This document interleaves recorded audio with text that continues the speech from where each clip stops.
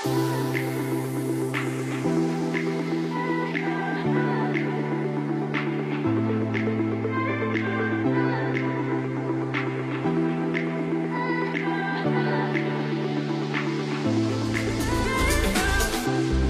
everyone, and welcome to another episode of Cutting Through the Noise. I have a really gorgeous guest on today, Larissa, and not that you can see, but she's giving me a big grin across the screen at the moment. Larissa is I'm going to actually let her introduce herself, but she is the mastermind and the brains behind Salon Owners Collective. And I've known Larissa for, I would say, probably 10-ish years now that we've worked together off and on. So as I introduce you, I think you should do the honors of introducing yourself and explaining to all of the listeners who you are, what you're all about, and all that good stuff. Okay. Well, I'll kind of do a short version of a long story. Okay. Because I'm pretty old now, so my story's quite long. So I guess first and foremost, I'm a qualified hairdresser, and I was, straight out of school into my apprenticeship. And 6 months out of my apprenticeship, I opened my salon, for better or for worse. I think I did it probably out of a little bit of naivety, which was probably a good thing if I'd known what I was getting myself into. I don't know that I would have done it.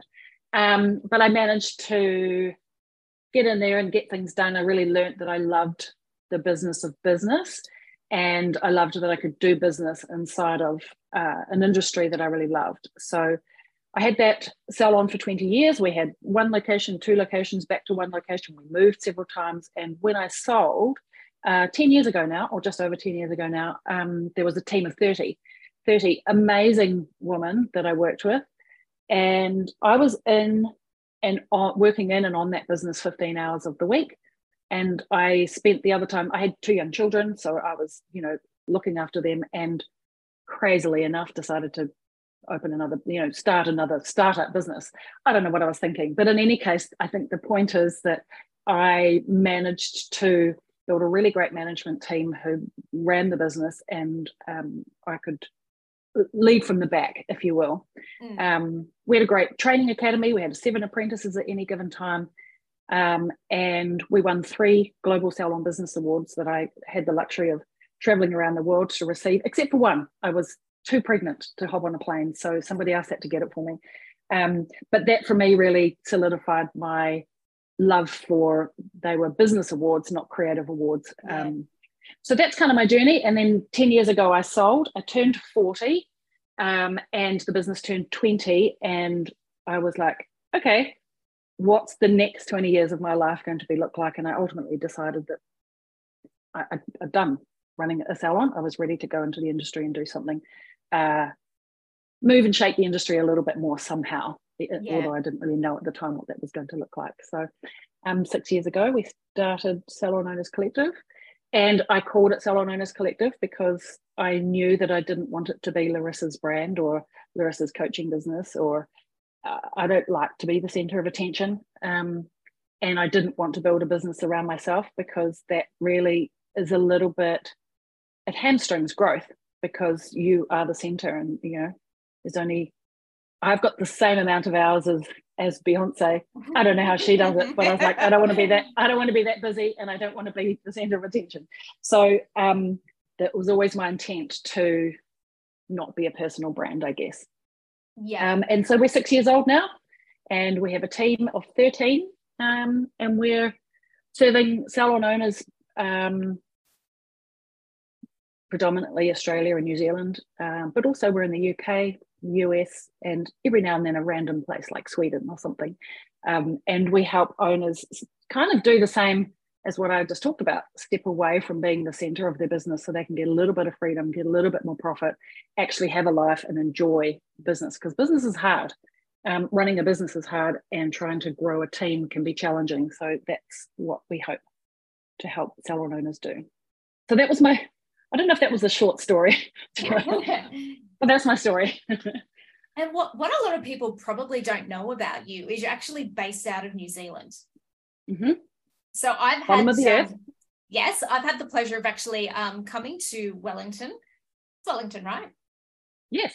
Yes, yes, yes. I remember I was doing like a kind of pit stop tour of all of the places in New Zealand, and we caught up.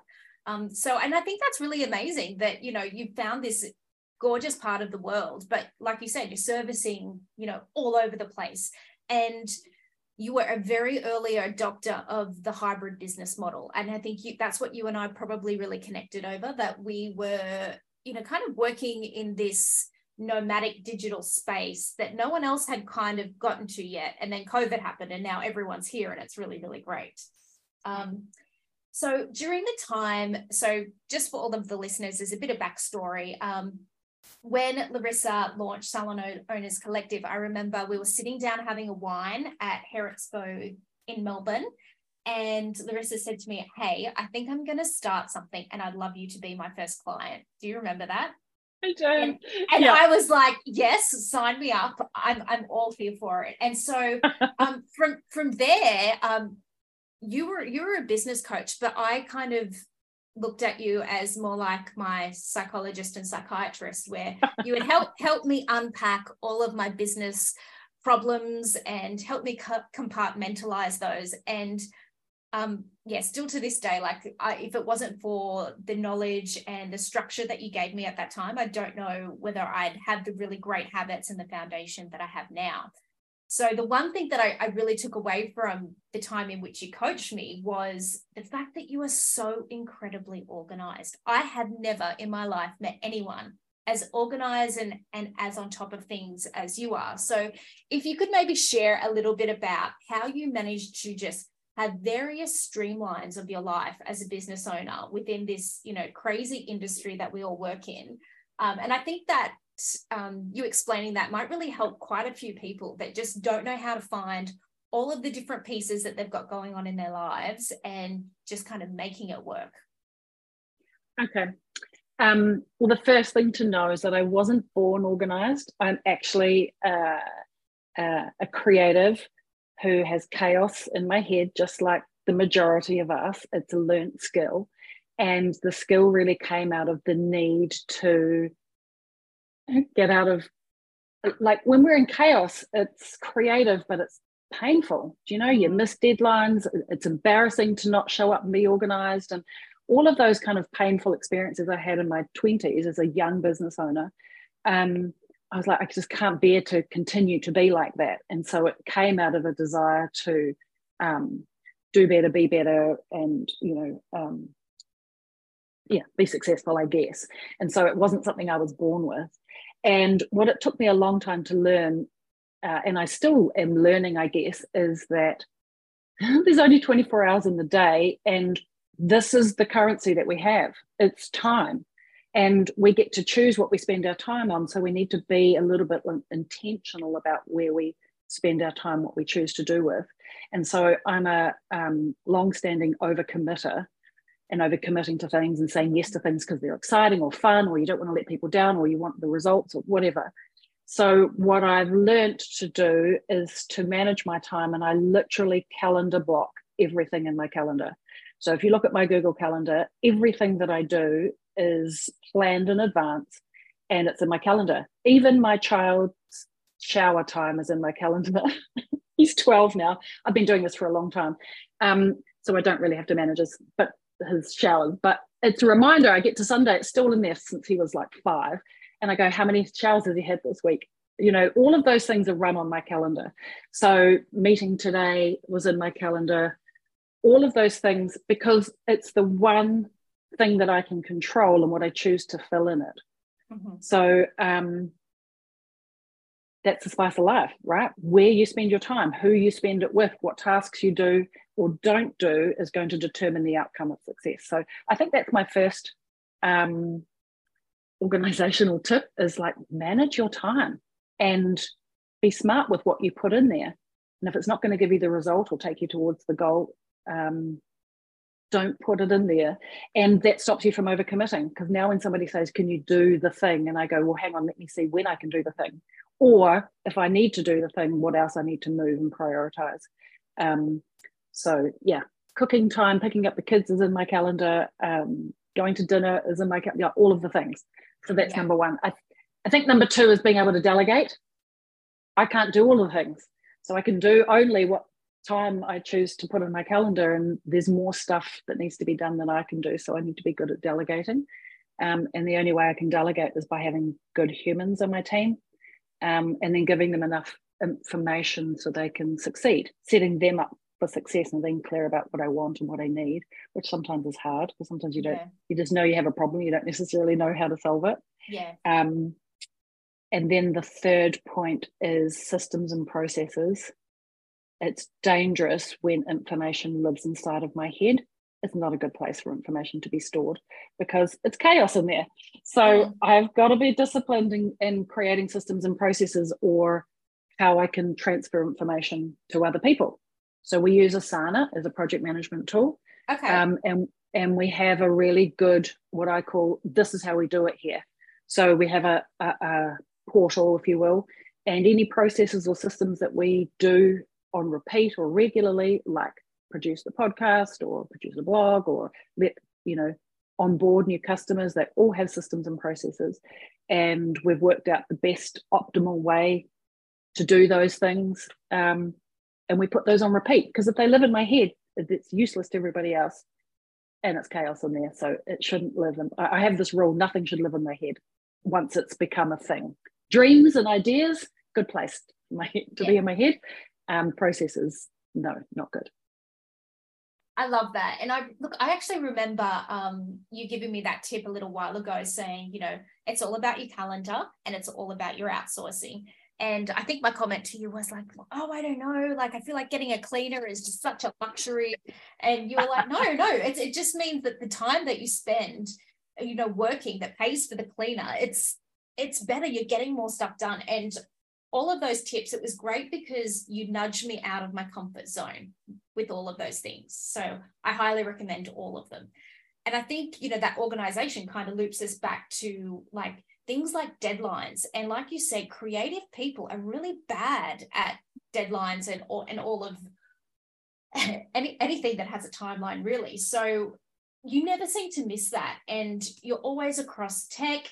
So you're good with the management, you're great with the forecasting of ideas, but how is it that you manage to stay on top of what's happening in tech? Because you seem to have such a natural ability. You know everything that's going on in the tech space. And I'm amazed that you have time to read the blogs, listen to the podcasts. So tell us your hacks on staying up to date with what's happening in that space.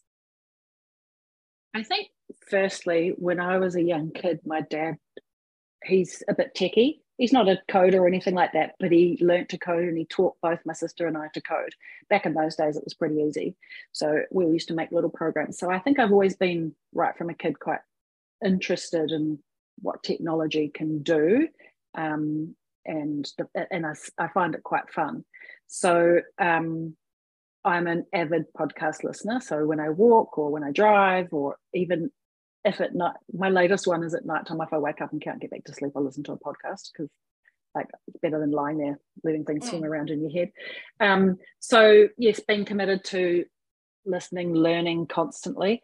But I'm definitely a doer rather than learning by listening and learning theory. I just need to get in and have a go. So for example, everyone, as you know, ChatGPT is all around. So I need to get in there and play with it and see what it does, rather than just listen to everybody else. First I listen to everybody else and then I go and have a go. And I guess I do that in my spare time. So don't tell my husband, but sometimes we might sit down to a family movie, which is great. But I've got 2 boys and a husband, so I'm in a boy household. So sometimes the movies are a bit boyish. And so I'll just secretly, quietly, under my pillow, open up my laptop or my computer and go and play on ChatGPT, because I find it fun. So I'm obsessed enough to just look at things because it's fun and exciting. I don't know if that answered the question, but I guess that's the secretly what I like to do in my fun time. I'm a geek. We are actually going to be recording a podcast this week on ChatGPT, and I had my first little play on it last night. So I think it's very apt that you actually bring that up as a point. And before we jumped on this conversation, you and I are chatting, and your question was like, how are things with you and what's been happening? And that was a great question, because I feel like we're in April at the moment, and knowing that people may be listening to this historically, so April 2023. And what I found in business over the last couple of months is we've hit, a really unique time that we haven't hit before. So we're post-pandemic, and we've gone through a very unusual patch, but we've hit another really unusual patch.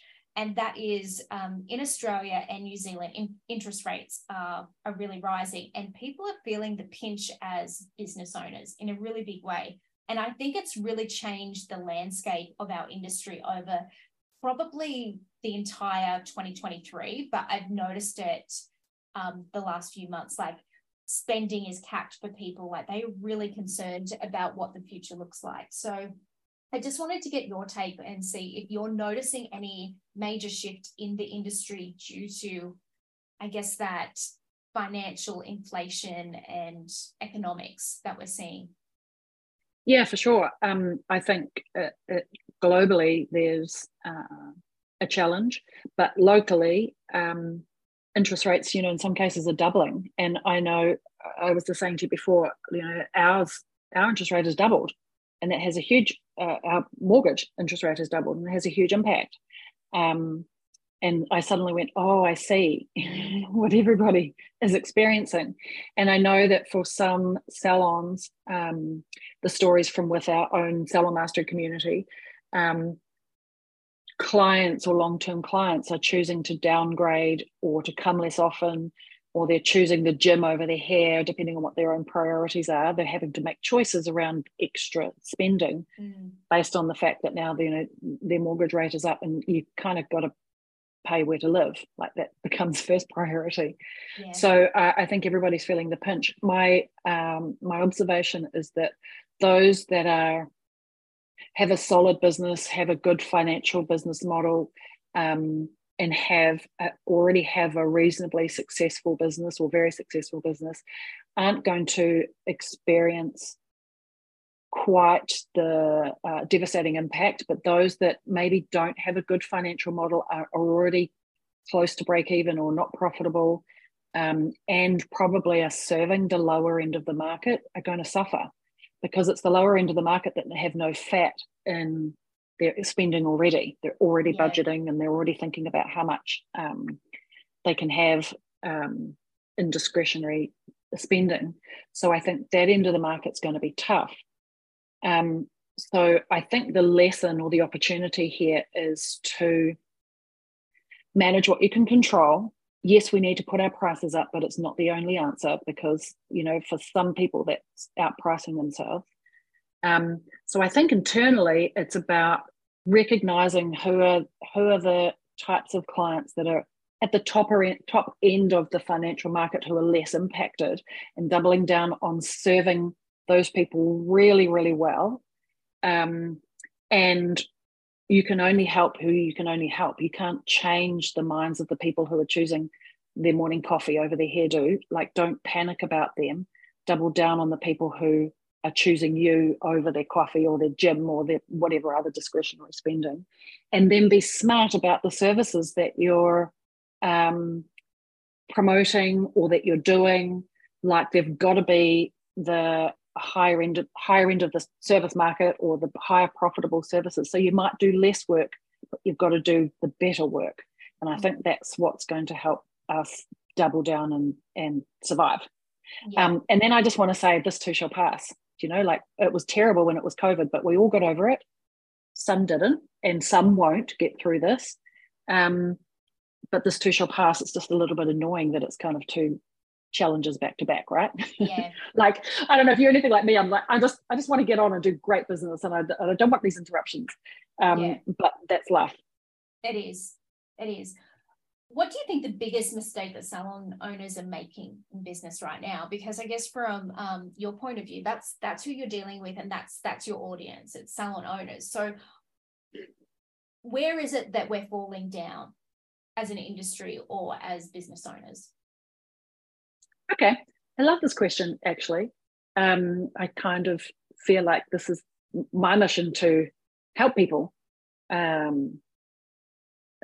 get over these mistakes. So I think the first one is, if you are fully booked serving clients 40 plus hours of the week, my question to you is, who's running the business? Who's running your business? You're serving clients and you're behaving like a team member inside of the business, and then nobody's running the business and doing the business stuff. Or we try to do it in the 15-minute gaps between clients, or while the client's processing. We try to run our business, and we're running our business at 11 o'clock at night when we're exhausted and we're tapped out. And so we've got a tapped out, tank is empty, grumpy owner who's got no time to be an owner and just wants to serve clients. And so I think that's the first mistake, is that we transition from being a stylist or a therapist into being an owner, and we forget to transition our job description. And we keep doing the same thing. And we just pile a whole bunch of stuff on top and then wonder why things are going terribly or why we feel stressed out. So I think that's probably the first mistake. I think in a perfect world, if, I get it. We love to serve our clients. I did too. We have amazing relationships with clients. So I think the balance is at a minimum of 50-50.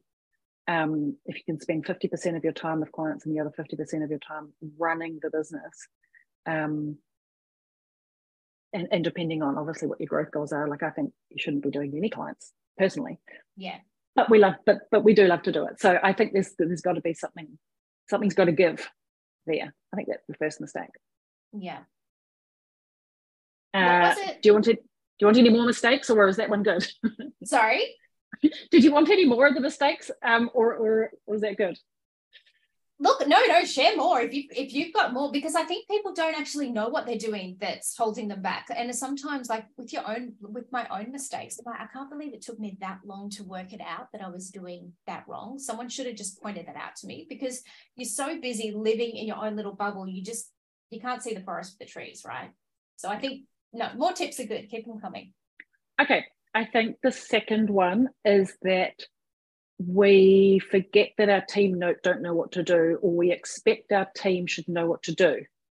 For example, somebody comes and applies for a job, and they've been in the industry for 12 years or whatever, 5 years, and we go, great, you're a senior stylist, you'll know what to do, employ, and we throw them out on the floor, and then we are upset or disappointed at performance. But we've never told the people what we actually expect of them, or what we want them to do, or how to do it here. Just because they've done it somewhere else doesn't mean they know how to do it here. It's like saying, oh, you've worked at Peter Pitt, that's a fast food takeaway. When you come to work at McDonald's, you'll know what to do. You've worked at a fast food takeaways before. And it's like, well, hang on, no. These are completely different businesses. Just because we provide the same service doesn't mean we know what to do. And so I think because we're too busy on the floor doing clients, we're not spending the time showing our people what to do, teaching them how to do the thing, setting them up for success, serving the team members. Just because and it's so obvious to you, it doesn't mean it's obvious to them. It's kind of like the curse of knowledge, actually, because we know all the things, we can see so clearly how it should be done or why it should be done. And we forget that those people they're not looking through the same eyes as us. They've got different eyes, and they don't see what we see, and they shouldn't see what we see. That's why we're the business owner, right? So it's taking the time to invest in our humans, and we forget. I see that probably as often as I see people working too many hours doing clients. Yeah. I guess we just came out of the conversation about the shift that's happened, and I think all of those are really interesting points around the economic shift. So coming out of the pandemic, what did that teach you as a business owner? I love this question. I think first and foremost, just to be agile and be prepared to pivot. Like what worked does not work anymore, and you just got to look for something new, a different angle, or be prepared to throw everything out the window and start again. It's a fine line. You don't want to throw out the baby with the bathwater, obviously, but being prepared to change, and the fact that it's different. Everything has changed, and we need to change with it. I think that's part of our job as being a business owner, is to change, read the tide, read the weather map, and dress accordingly. And then I think the other thing is appreciate now what we've got, and then care deeply. I don't know about you, but I'm always looking forward. Like I'm excited about the future and what's next, and sometimes I live in the future, which means that sometimes I can forget to appreciate today, right now, and what's really happening. And so when something like COVID comes along, or interest rates double, you can suddenly go, oh shit, I had it really good. Damn it. So I think take a moment to appreciate what you've got in any given moment. And even when the tide changes or the rug's pulled from under you, you've got to actively look for what's good, because you could go down a deep dark hole of sadness or depression or angry or whatever the emotion is, because it's unfair or unjust. But you've got to just hold on to what's good, just for your own mental health, I feel. Yeah. I certainly feel that, COVID and the pandemic taught us that we need to pivot. And, not saying that it's a good thing that interest rates are what they are at the moment, but we're primed. We've done it before. We have the agility. And so now we just need to reskin the structure of our business and really look at the bottom line and reverse engineer that. Well, that's what I'm going to have to do, because I feel like just the last probably 2 months have been very, very different to any. I think I've had the business 13 years and I've never known a time quite like the last 2 months as to what it looks like. So I think that pivot is, absolutely crucial to survival. This is when ingenuity comes out, though. Like, it's times that are tough that force us to think differently and creatively. And this is when, if we give it the time and space, this is when we get to recreate, create something new that wasn't there before. It doesn't have to even be dramatically different. It probably just needs a new box and a new bow on it, and shift it slightly. Positioning needs to change. You need to speak to what's happening now. But this is the moment to, I can't think of the word, be creative. This is the moments when new technologies come out of the woodwork, new products come out of the woodwork. This is when we get to be creative and make some shit up and try something new, because we've got nothing to lose. Like, if you tried 3 new things or 3 new products or 3 new services, or you stopped doing something and did something else instead, like, when you're already feeling the pinch, you've actually got nothing to lose. Absolutely. You said before something that I just want to come back to, and you said that you're always looking forward, and that was one of another key takeaway that I took from you as a business coach. Sometimes you would say to me, okay, look, everyone has a plan, whether they know it or not, and I want you to get really, really clear on what your plan is. And I think you said to me, everyone should have a 3, a 5, and a 10-year plan. But sometimes we'd actually get more kind of micro detailed on that, and it could be a 3-week, a 3-month plan. So can you tell everyone a little bit about why that planning is so crucial to setting yourself up for success? Yeah. I know that sometimes looking forward, especially if you're in the day-to-day weeds, really hard to pop your head out and look forward. That's tricky, especially if things are feeling tough. But it's a bit like, I'm a bit of a metaphor type of person. So it's a little bit like, if you're in Sydney and really you have aspiration to get to Brisbane, well, the first thing you need to know is, like, do you want to go to Brisbane or do you want to go to Adelaide? Like, where do you want to go? Because there's no point jumping in the car and packing your bags on a trip if you don't even know where you're going. So that's kind of the first thing. And even if you're not really sure, at least you need to know if you're going to go north or south. Like, where do I want to go at least? Because it's going to make, driving right now, important. Which road am I going to turn next? Well, at least if I know I want to go south, at least I'm going to at least go in that direction. Because otherwise what can happen is we can, and I've experienced this, shit just flies at us. Other people's problems, other people's requirements, business catches on. I call it catching on fire. Do you know when just things are a bit chaotic and you kind of like, you've got to put all the fires out? And, yes, you know, other people's stuff comes flying at you, or opportunity. If you're an opportunist, opportunities come in. People say, do you want to do this? And why don't you come and speak here? And before you know it, you're slammed doing everybody else's agenda, or just a random agenda that came at you and you were just a yes person. Because I've been the yes person. I'm an opportunist. I want to say yes to everything. Opportunities, yeah. And next minute you wake up and you're like, actually, I don't even want to go this way. I just said yes. And suddenly I'm in Brisbane, but actually I really wanted to go to Adelaide. So I think just putting a pin in the map with a general direction, it gives you clarity on the decisions you say today. You know, like, am I going to say yes to speaking on, just for example, speaking on stage? Do I actually want to be a speaking on stage person? No, probably not. I don't love being the center of attention. So I'm not saying that I wouldn't do that, but, you know, just as an example, be at least-ish know kind of where you want to end up in 10 years from now. Otherwise you wake up 10 years from now and go, how'd I get here? Yeah. So I think that's the first thing. And then you can work backwards from there. Yeah, I think that's mainly the reason. And then getting things written down, I don't know, maybe a little bit magically or maybe a little bit internally, intentionally, when you write something down, even if you kind of put it in a drawer and don't look at it and you find it 2 years later, somehow something magical happens and you end up doing the things that you write down. I know as an industry, we're visual, but we're also very kinesthetic. So I know when I write something, my whole body and being is in that writing, and I'm now connected to what I've written down. It's how I learn. So when I write a plan down, the chances of it coming to fruition just, you know, double, triple, quadruple.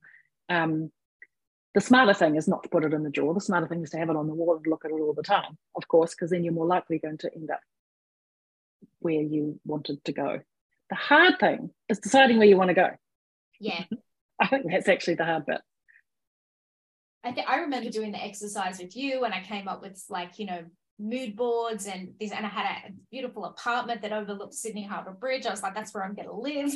And I do, and I look back, and it's actually a really great marker in my career to look back when I do those every few years and be like, oh wow, shit, I got quite far. I might not hit, you know, the glass ceiling, but I definitely made a fair dent in what it does, and that's really rewarding.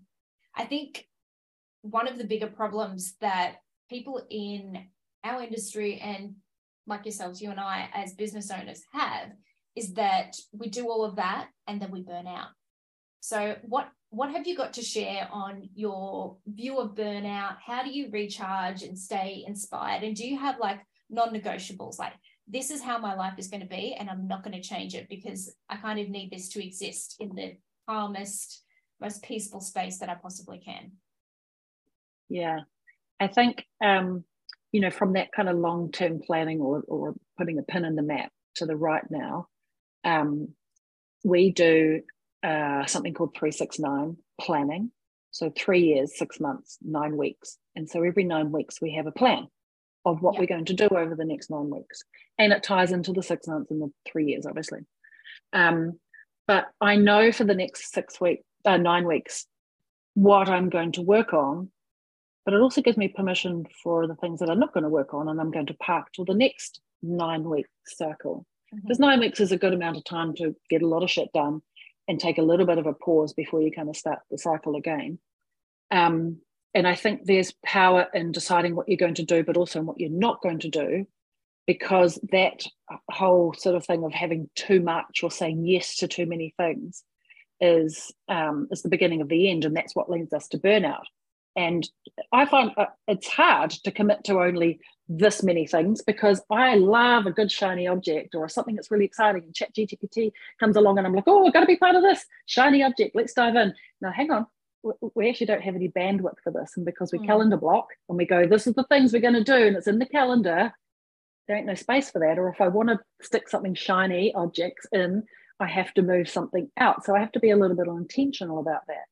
And it's only that, the discipline of that process, that makes space for what I would call my other life that I try to squeeze in, because I'm stupid passionate about business, and I know a lot of people that listen or are in business like you and I, we love our businesses, but you got to make space for the other parts of your life, like your kids and stuff like that. So part of choosing to be remote or disciplined about, like, I always pick up my children at 3:00, that for me is the non-negotiable, and I need to work around that. So I know what my limitations are and how much work I can do, and if I want to get more stuff done, I need to be able to have more people to delegate it to. If I want to be able to employ more people to delegate it to, then I need to have my sales go up so I can afford them. So that's kind of the cycle of project management and this 9-week cycle type of thing, knowing what you can and you can't do, and then non-negotiable. So picking up kids, that's one of them, and feeding them. I feel that's quite important to have a bit of a touch point. The other one is white space. This is a hard one, but it's so valuable. White space is just, I'll tell you what white space looks like for me. Okay. It can look like lots of different things. But in every 9-week cycle, on a Wednesday, I take one Wednesday off, and it's just like a me day. And I'll do things like walk around Wellington waterfront with the dog and not listen to a podcast. Like, just calm the farm, calm the brain. And here's an example to know what I mean by white space. Actually, this is a better example. Do you ever have your best ideas when you're in the shower? You're the second guest on this podcast to say that to me. Yes. Yeah. And so if you're having too many great ideas in the shower, that's just a symptom of not having enough other white space in your life, because it's like this calm, quiet moment. And in the calmness, the best genius ideas come. So the other place is, like, you go on holiday. It takes me about 3 days to unwind from the holiday and all the things to stop. Then I have some space and I'm present. And then about day 5 to day 7, maybe 8, depending, suddenly all of these ideas and amazing things come. Just ta-da! 100%. That happened to me a few weeks ago, and I came back. I sat on a plane for 6 hours typing nonstop, just vomiting out all of the ideas that I had during the holiday. And I was like, get me back to work. I need to get back. Yeah. And there's a sense of urgency now. Yeah. So you kind of want to intentionally engineer this experience, right? Like, why wait till you have a holiday to have the best ideas? Why have too many ideas in the shower? Because by the time I get out of the shower, I've forgotten half of them. I have to go I have to remember three ideas, go and write them down. So that's a symptom of not having enough white space. So my goal is to have some white space in the middle of every 9-week sprint and just have a day off. Go and have a massage, walk around the beach, create the calm, because that's when all the best ideas and all the problems that I need to solve, and suddenly I go, oh, we just need to do this, and then it'll work. So creating white space, super important. Yeah, I love that. Super hard to do. It's so true. It's so true. Thank you so much for sharing so much of your incredible insight and knowledge. And I think everyone needs to connect with you. So can you just kind of, I'm going to drop all of your handles and links and all of that kind of thing in the show notes, but just maybe give a verbal shout out on how people can reach you. So the second they've finished listening, they can just dive straight onto their Insta and connect with you. Okay, cool. So we're at Salon Owners Collective on Insta, same for Facebook. And I'm a bit of a messenger type of person. That seems to be where I have lots of conversations. So Larissa Macleman is my personal profile, salonownerscollective.com. Yeah, that's where you'll find me and the team. Places. Yeah. Okay. Thank you so much. And I look forward to, having this chat again, in a year or so. Let's see what happens. Would love it. Thanks for having me. Thanks, Larissa.